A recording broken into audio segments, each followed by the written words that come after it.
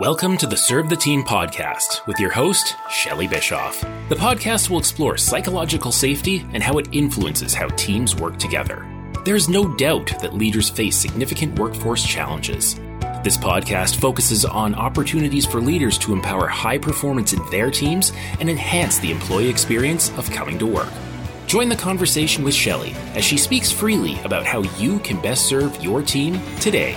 Hello and welcome to a conversation about culture and its connection to psychological safety. What is culture? How can we define it?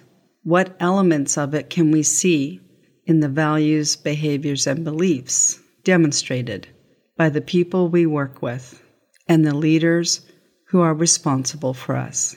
Culture is very difficult to define. It can be unique and defined as the personality of an organization. When we explore culture in our organization, where do we go to find it? Can we find it in the written mission and value statements of the organization, in the policies and the procedures that govern how we work together? Unfortunately, culture doesn't live in what's written. It lives in the everyday interactions we have with one another, the small things, the conversations, the stories we tell, the things we discuss in private, the ways that we show up for work. And culture is definitely found in how our leaders lead their teams. Every culture is unique to the organization. It's the way we do things, the way we work together, collaborate. It's how we feel about interaction. Culture is learned. It's based on behavior and shared learning. Culture can be difficult to shift when we know something needs to change. To support our employees and teams. Can we negotiate culture? Absolutely. Leaders can model the behaviors, the actions, the beliefs of the culture they want to see in their teams and endorsed by employees through loyalty and engagement. However, leaders need to earn that loyalty, respect, and engagement.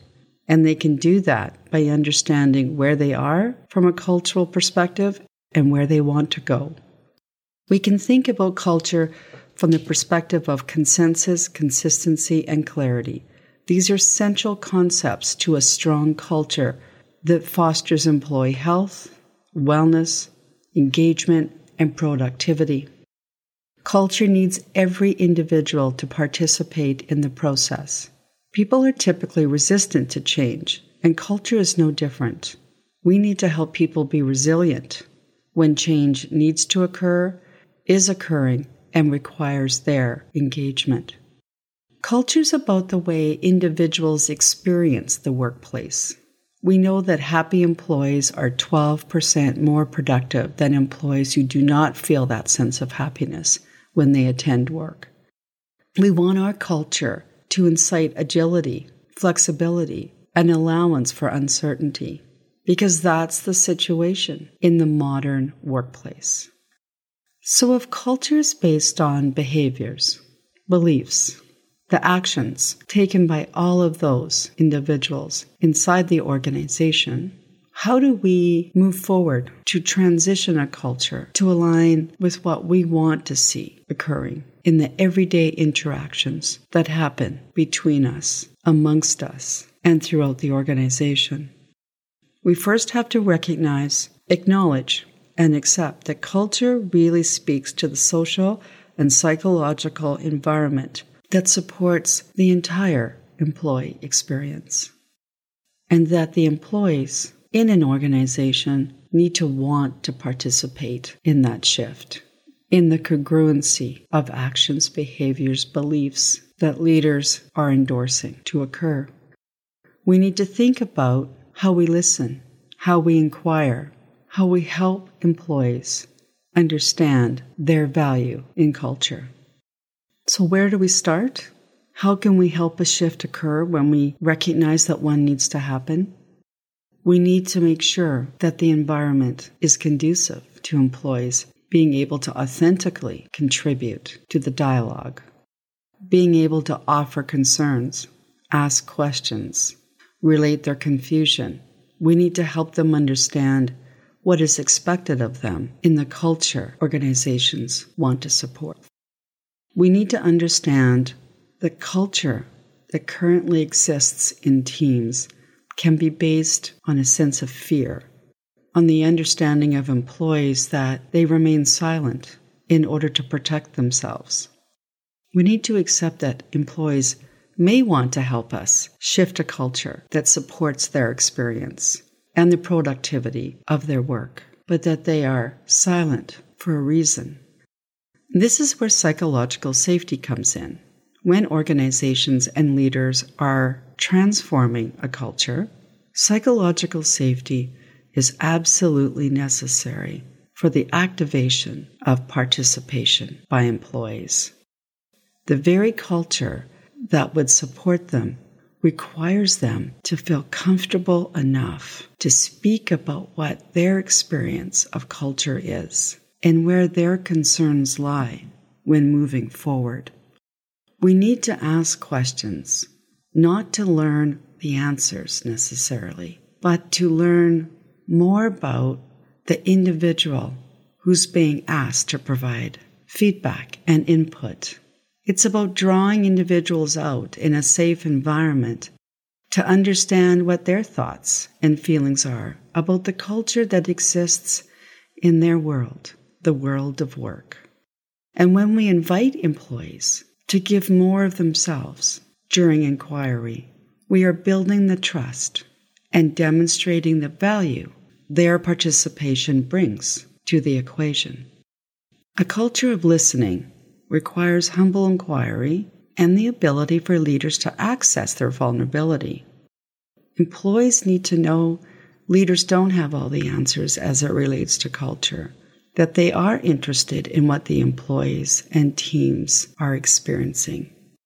Leaders who want to hear what is actually happening are the only leaders who have an opportunity to fully examine the reality of the employee experience and opportunity for change. This is difficult for leaders. We all as leaders want to know we're doing a great job of supporting the health, the wellness, the engagement, and productivity of our employees and teams. However, it takes a courageous leader accessing their vulnerability and being receptive to the truth in order to engage their employees to speak the truth of what's actually occurring every day. When we think about building consensus within our culture, we think about the ways our leaders provide an opportunity for everyone to have a voice, to the total team experience being such that everyone is able to contribute how they really feel, that there's equity of space for everyone to contribute their thoughts about the culture in their own way. Consistency as it applies to culture speaks to the ability of leaders being able to develop and support a set of standards that are meaningful for employees to buy into, to feel comfortable with, and ultimately support. Consistency is one area I see lacking when leaders want to make the change in the culture. Consistency sounds easy, but it's very difficult to maintain on a regular basis within the biases, assumptions, perceptions, beliefs that leaders have about each and every person on their team and every situation. Consistency, absolutely required to build a culture that positively impacts the whole employee experience. What about clarity? What is the role of clarity in the development of culture within a team or organization? We see clarity occurring when a leader invites employees to speak about the work from the perspective of process, outcomes, resources, and supports. How can expectations be reciprocal between leaders and employees as it relates to a culture that endorses teams to work at the highest level of performance available to them? Employees often tell me they do not know what is expected of them, And actually, the same is true for leaders I work with. Expectations are sometimes a moving target, and the lack of clarity that exists in a chronic way within a leader's ability to support their team and the team's ability to be productive and collaborate at an optimal level is exactly what needs to be addressed in many situations when I'm working with organizations. Expectations are meaningless unless the employees, the teams, and the leaders not only understand them, but actually support them.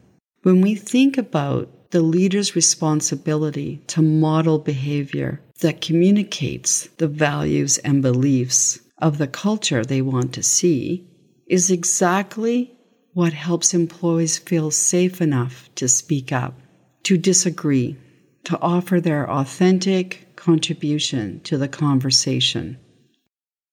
Culture doesn't live in a vacuum. It's not something we can train people to do. It's not a to-do proposition. It's not something we can write in a mission or value statement and expect others to intrinsically feel comfortable with in terms of demonstration of the actions and behaviors within those words. The opportunity of culture is found in the everyday business the organization is conducting. We cannot remove or silo culture from an organization's ability to be successful and conduct business in a way that is conducive to the operational goals. But this is often what happens. I will meet with leaders and ask them what it is they need from me. They often indicate the culture is not going well. They relate the types of situations that are causing a disconnect, conflict, ambiguity in how their teams know how to work together. Again, culture has to live in every way an organization conducts business. It has to be part of the business. It's not something we give to someone. Culture is an invitation for everyone to consider, acknowledge, and decide whether they're willing to be part of the way that organization does business. Leaders need to be comfortable with difficult, human complex situations. And when leaders are faced with situations that are uncomfortable and they're not equipped to deal with those situations, it can significantly impact the culture that lives within their team, within how employees perceive what is happening and expected of them. So culture is very difficult to shift. How can leaders assess where they're at with culture? Are there core components and elements of culture that can be observed in their team? Yes, there are elements that can be observed and will help a leader fully understand what may be happening compared to what they think is going on.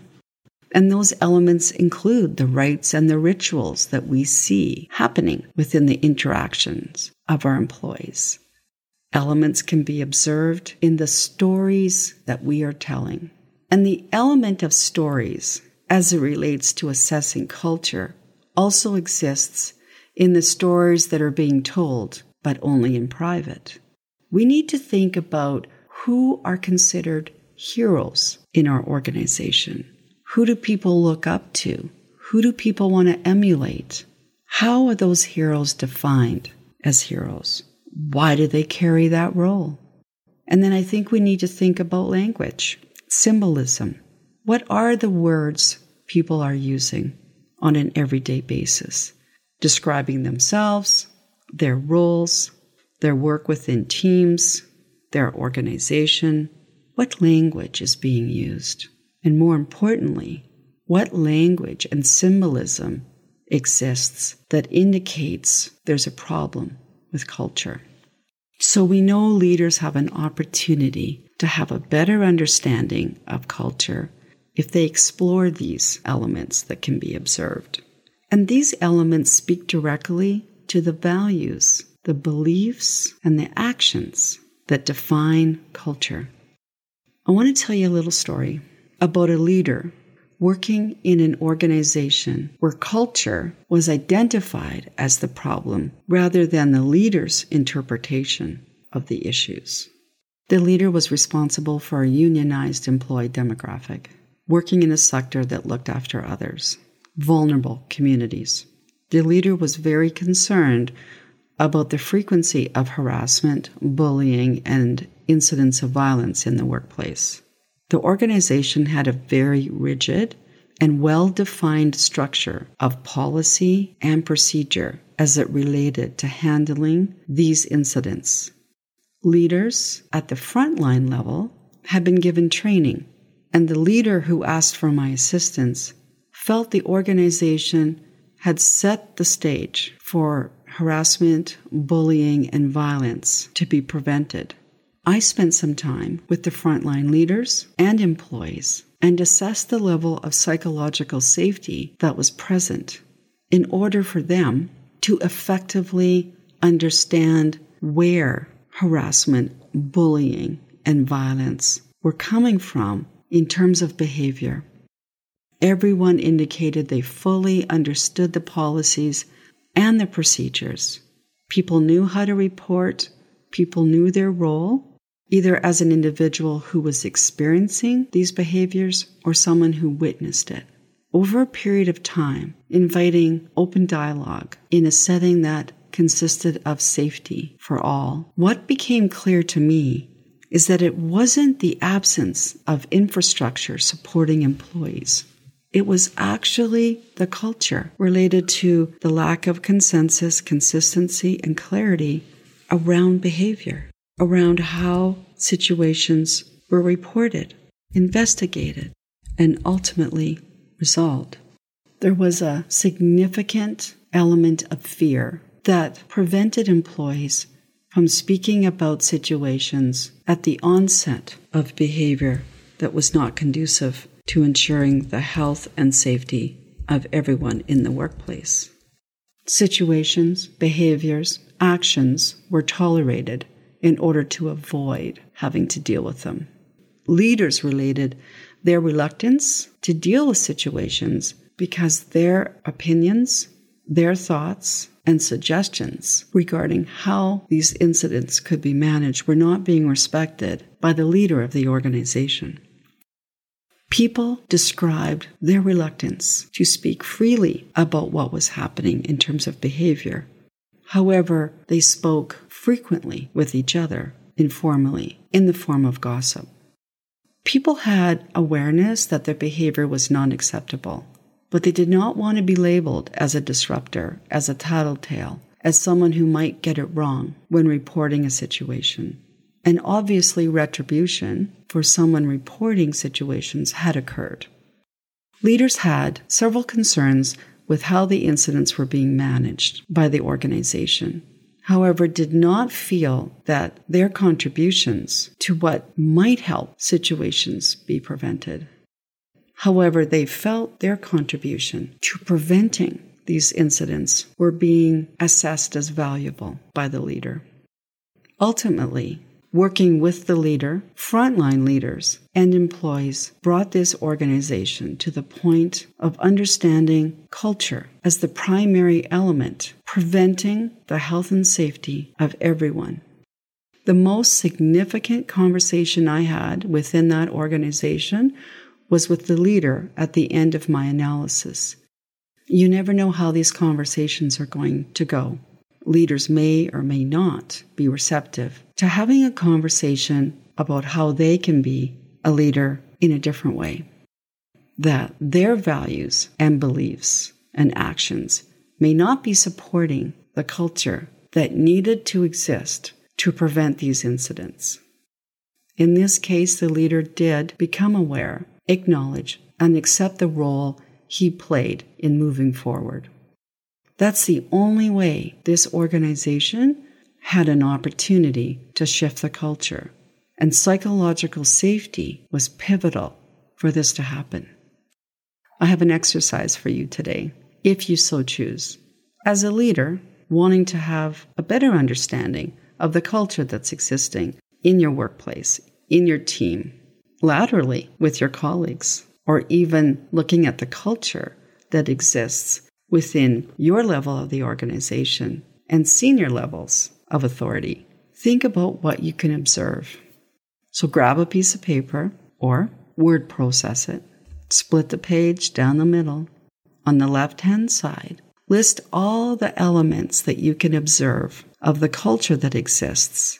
Remember, those includes the rites and the rituals, what is celebrated, what is not, what is always done, what is expected in terms of how we interact with everyone.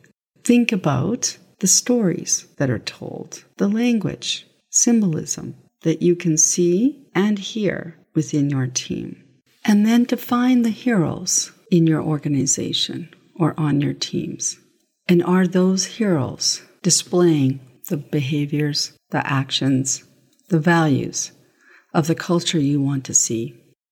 Now, on the right-hand side of the paper, I want you to check off whether these observable elements are congruent with the culture that you know is required to support teams doing their best work, experiencing the organization as a positive impact. This is the point where you can start to consider what may need to happen to shift the culture if necessary, and how that will involve you in the role of a leader. Thanks for listening in to the conversation, and as always, I leave you with this question: how are you serving your team today? We hope you've enjoyed today's episode. Shelley invites you to send your feedback, thoughts, and ideas to shelley@servetheteam.ca. Follow Serve the Team on social media or check out servetheteam.ca, where additional articles and information is available. Specific references made in the podcast can be located in the episode show notes.